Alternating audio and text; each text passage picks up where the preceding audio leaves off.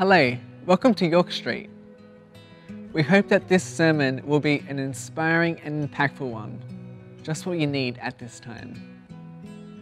For any of our sermon-based studies, please head to our website at www.yorkstreet.com.au.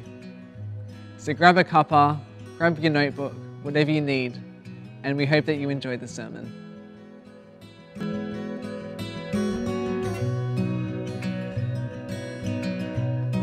Welcome to church. What a great day to be in church. Baptism Sunday, yeah? You can do so much better than that. Baptism Sunday, yeah? Yeah. So later on today, we've got some baptisms happening. There's none scheduled in this service yet, but we're open. We're ready to go. Today, we're wrapping up our series called One Story. Pastor Tim's been sharing over the month of April and throughout Easter. We've learnt that the one story, that one story that matters the most, is God's story, which might come as a shock to some of us, particularly those only children in the room, a bit like me. The world doesn't actually revolve around us. What's that about? It's God's story. It was his story all the way back at creation, where he created this earth and he created us, his people, with a specific plan and with a specific purpose. We've seen in Scripture, in Genesis 3, that we kind of stuffed that up. We made a fair mess of his perfect plan. And so there was this separation between us and our Creator. We're in need of saving from the brokenness and the consequences of this imperfect world. And so God continues his story and he sends Jesus, his one and only Son. And last weekend we spent time celebrating all that Jesus did for us at the cross. We're reminded that Jesus' death and his crucifixion on that very first Good Friday wasn't the end of the story either.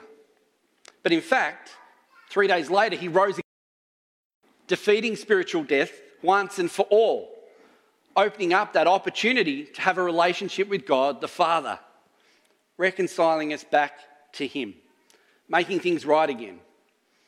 But we're left with a choice, aren't we? We have to accept this free gift that Jesus offers.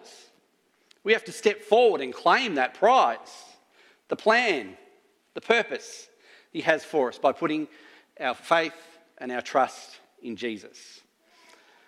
So today we're continuing to look at how we fit into God's master plan, his one story. How we as individuals can accept and declare that we're broken. We don't have it all together all of the time. Yet my greatest desire is to have a relationship with God the Father. I declare that Jesus is my Lord and Saviour, and I want to live for him.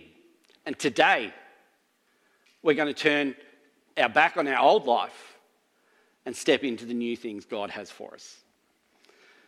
How do we represent that internal decision that we've made to follow Jesus as an outward expression through the waters of baptism?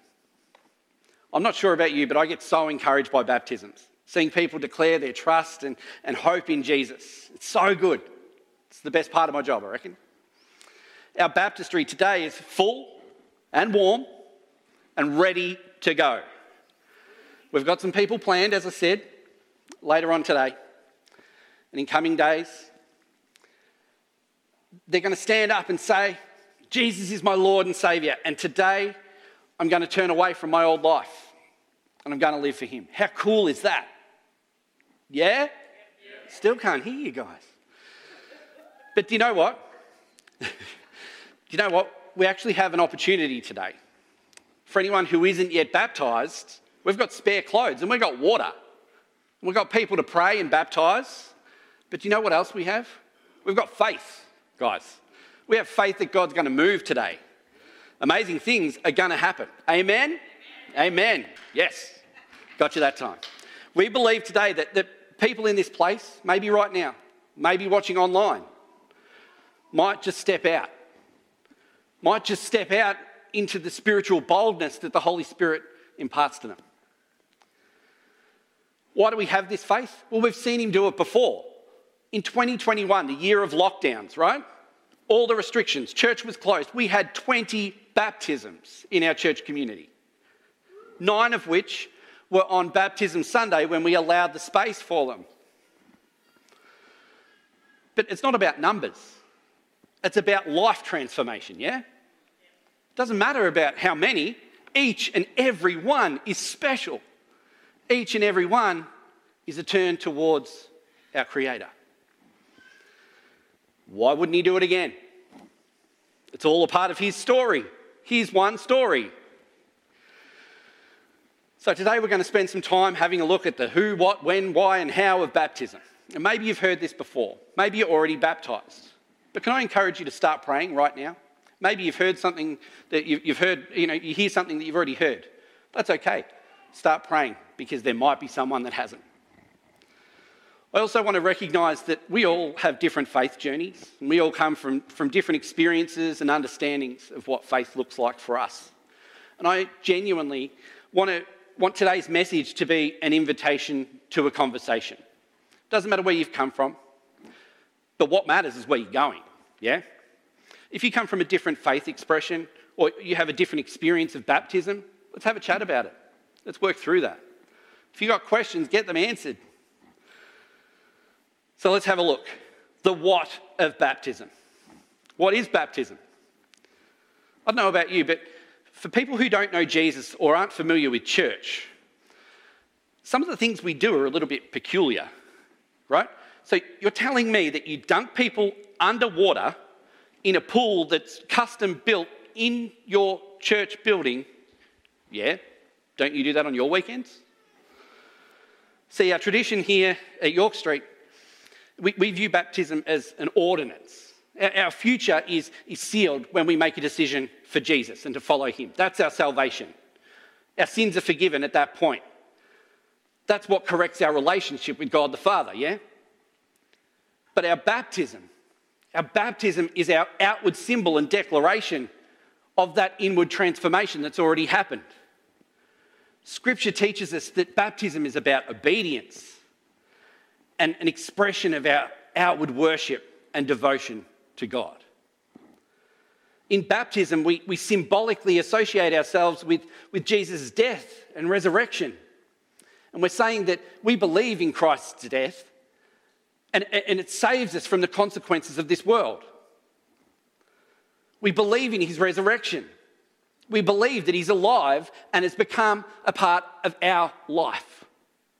In baptism, we're declaring that something's happened to us, that we've died to our old lifestyle and we don't want to live self-centered anymore. We want to be people who follow God's plan and God's purpose for our lives. The Apostle Paul describes this symbolism in his letter to the Romans in chapter 6, verse 3. It says, "Or don't you know that all of us who were baptised into Christ Jesus were baptised into his death? We were therefore buried with him through baptism into death, in order that, just as Christ was raised from the dead through the glory of the Father, we too may live a new life." We're drawing a line in the sand. In baptism, we're saying that today is the day that I turn from my old life and follow my new one with Jesus. What about the who and the how of baptism? Again, in Churches of Christ, we practice what we know as the believer's baptism. A believer's baptism maintains that baptism is open to anyone who has believed in Jesus and is committed to him being their Lord and Saviour. Baptism is observed by those who can give a believable profession of their faith in Jesus. In the New Testament, we often see individuals and groups of people hearing the gospel message for the first time and being baptised straight away, on the spot. One directly leads to the other. Yet in Western culture, we've kind of separated this. We see someone come to faith, they put their trust and their hope in Jesus, and then one day, when they've got their act together, when they feel like they're ready, maybe they'll get baptised. Maybe when they've stopped sinning, that's when they'll get baptised. But see, it's not really the way it's meant to be. It's believe and get baptized. And we think of the Ethiopian eunuch in the book of Acts, who was riding along in his chariot trying to understand the scriptures. Philip explains it all to him and he gives his life to Christ. And so then he seeks out the next body of water so that he can be baptized immediately. It's believe and be baptized. So why do we put these artificial barriers in place? Why do we put these things in the way of us becoming baptized when we know full well we're believers? So a couple of questions that often come up in church life. Do we baptise infants? Well, at York Street, we don't practice infant baptism, as may be the tradition in some denominations. We believe a person should be baptised when they're of the age and the maturity to make their own decision for Christ. That they're mature enough to be sorry for their sins, that they're able to trust Jesus as their saviour and ready to submit to Jesus as the Lord of their life. We do, however, as a community that values family and children, we dedicate our children. We pray for the child and their parents that they might bring them up in a Christian home, that we might be able to get alongside them as a Christian community here at York Street, and we pray that we can support and encourage that family in the Christian life that we have, that is prepared for that child, that one day maybe they'll make their own decision. Another point of contention around baptism is how do we baptise? We hear of sprinkling and we hear of pouring and we hear of full immersion. When we baptise someone here at York Street, we fully immerse them in the water. They go underneath the water and they come out again. Time and time again in the New Testament, we see full immersion being used as means of baptism. John the Baptist was baptising people. In John chapter 3, it says, "Now John also was baptising at Aenon near Salim, because there was plenty of water and people were coming and being baptised." You don't need plenty of water to sprinkle or pour. And then we see Jesus himself was baptised. In Mark 1, it says, just as Jesus was coming up out of the water, he saw heaven being torn open and the Spirit descending on him like a dove. Again, you don't come up out of sprinkling. You don't come up out of some water poured on you. And then Philip and the Ethiopian eunuch, like we mentioned. As they travelled along the road, they came to some water and the eunuch said, "Look, here's water. What can stand in the way of me being baptised?" And he gave the orders to stop the chariot. Then Philip took him down into the water and baptised him. So we see Scripture is clear about the method of baptism. Full immersion in water. Perhaps you've been baptised in a different faith tradition. It means you were sprinkled with water or water was poured on you. And that's completely okay. Don't get me wrong. But my question to you is, was that your turning point? Was that your line in the sand? Was that the moment that you personally declared Jesus as Lord and Saviour? If yes, then awesome. If it wasn't your own personal declaration, may I offer you the opportunity to consider immersion baptism. Can you clearly define that line in your life? Now, let's talk about the water. And so there's nothing special about it. I turned the taps on this morning and filled up the baptistry pool, right? It's nice and warm. Any body of water will do. But if you're considering getting baptised in a lake, a river, anywhere that's cold, Pastor Tim's your man. Joking. Baptism can take place in any body of water that we can get you all the way in and all the way out. During lockdowns, we saw people being baptised in home swimming pools. Don't let these stairs be a barrier to you. We'll find water where there's no stairs. I'm a pretty resourceful dude. I can make it happen. But why? Why do we get baptised? Firstly, it's to follow Jesus' example and to show him our obedience. We see at the beginning of his ministry, Jesus himself was baptised. When we put him first in our lives, we want to live like him. We want to be like him. And what better example of holiness and righteousness than Jesus himself? We accept that we'll never attain it. It's Jesus, right? But we want to model our life on his. We come to the waters of baptism because Jesus commands it of us.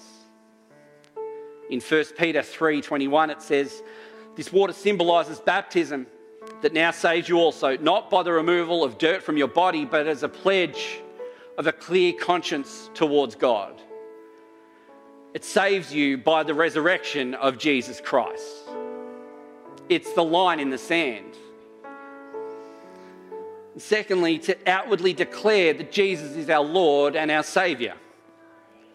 Remember, baptism is an outward expression of what's already happened inside. When we believe, we give our trust and our hope to Jesus. We declare him as our Lord and our Saviour. We trust him as our Saviour. We accept that our relationship with God was broken by our sin, and we need saving from that. We need a Saviour to mend that broken relationship, and only Jesus can do that. But when we believe that, he does the work. That's his part of this equation. He sends his grace upon us and saves us from our sin. In Ephesians 2 it says, for it is by grace you have been saved through faith. This is not from yourselves. This is a gift from God, not by works, so that no one can boast. It's not by anything we do. It's a gift. It's free. That's Jesus' part in the plan. Placing Jesus as our Lord, however, that's our part to play. That's actually us drawing the line in the sand and saying, today, I live a new way. Placing Jesus at the head of all that I do. Allowing him the authority to rule my life. I'm actively turning away from my old life and stepping in to God's purposes for my life. And I will honour him with all that I do. With all good lines in the sand, sometimes the waves of life come and try and wash them away. We will continue to sin. Life things will still come at us, but we now have a new outlook. We now do life with the support, with the love and the purpose of a follower of Jesus. We're now a part of the one story, God's one story for humanity. So my question, friends, is, have you accepted Jesus as your Lord and Saviour? In the depths of your being, do you know that you're created for a relationship with the Father? Do you understand that you don't have what it takes to do it on your own? Do you accept you need a Saviour? Are you willing to appoint Jesus as that Saviour and place him as the Lord of your life? If that's a yes, so then why not? What's the barrier? What's standing in the way of you being baptised? I don't want to hear that you're too old, that you're too frail, you're too busy, you're too shy. That's rubbish. That's lies the enemy wants to tell you. God wants you to be baptised. God wants you to give your life to Jesus. Which leaves the when. That's your part. If you believe in your heart that Jesus is your Lord and Saviour, when are you getting baptised? If today you need to draw that line in the sand, if you need to say, Jesus is my Lord and Saviour, there are pastors and leaders in this place that would love to support you in that. Come up the front during the last song and have a chat with me or anyone else around. We can point you in the right direction. It's that direction. So what's holding you back from baptism today? We've got the clothes, we've got the water. We can make it happen right now. Remember, it's believe and be baptised. What's stopping you right now? And for those of us in the room right now that might already be baptised, we're not off the hook. We're going to be praying, yeah? We're going to be praying for boldness and bravery we're going to be praying that the Holy Spirit would convict hearts today, whether it's in this service or throughout the rest of the day, throughout the rest of the week. During this next song, won't you pray with me? Lift up those people you know that are on the edge of a decision, on the edge of the waters of baptism. Pray that the Holy Spirit would convict these ones right now. Let's pray. Heavenly Father, thank you for your one story, the one story that matters the most. And we thank you and praise you that you invite us into that story. Thank you that you sent your Son for humanity and each and every one of us individually. We thank you that you accept us just the way we are, no matter where we've come from today or where we're going this week. Whether we're broken, whether we feel unworthy, thank you that you come running after us, that you pursue us, and you have the greatest desire to find us just where we're at. We invite your Holy Spirit to move today, to convict hearts towards you. We pray right now that you would give those on the edge of a decision the boldness to step forward into your purposes today. Whether that be baptism or anything else that you're laying on their hearts, Father God, we invite you to move. We pray for those that are being baptised today that you would draw them near to yourself, that they would have your peace and your presence with them this day and always. We pray your anointing and we pray your protection over these ones today as they step closer to you. That today would be that line in the sand, and from this day on you would bless them and keep them, we pray. Father God, we pray in the precious and wonderful name of your Son, Jesus. Amen.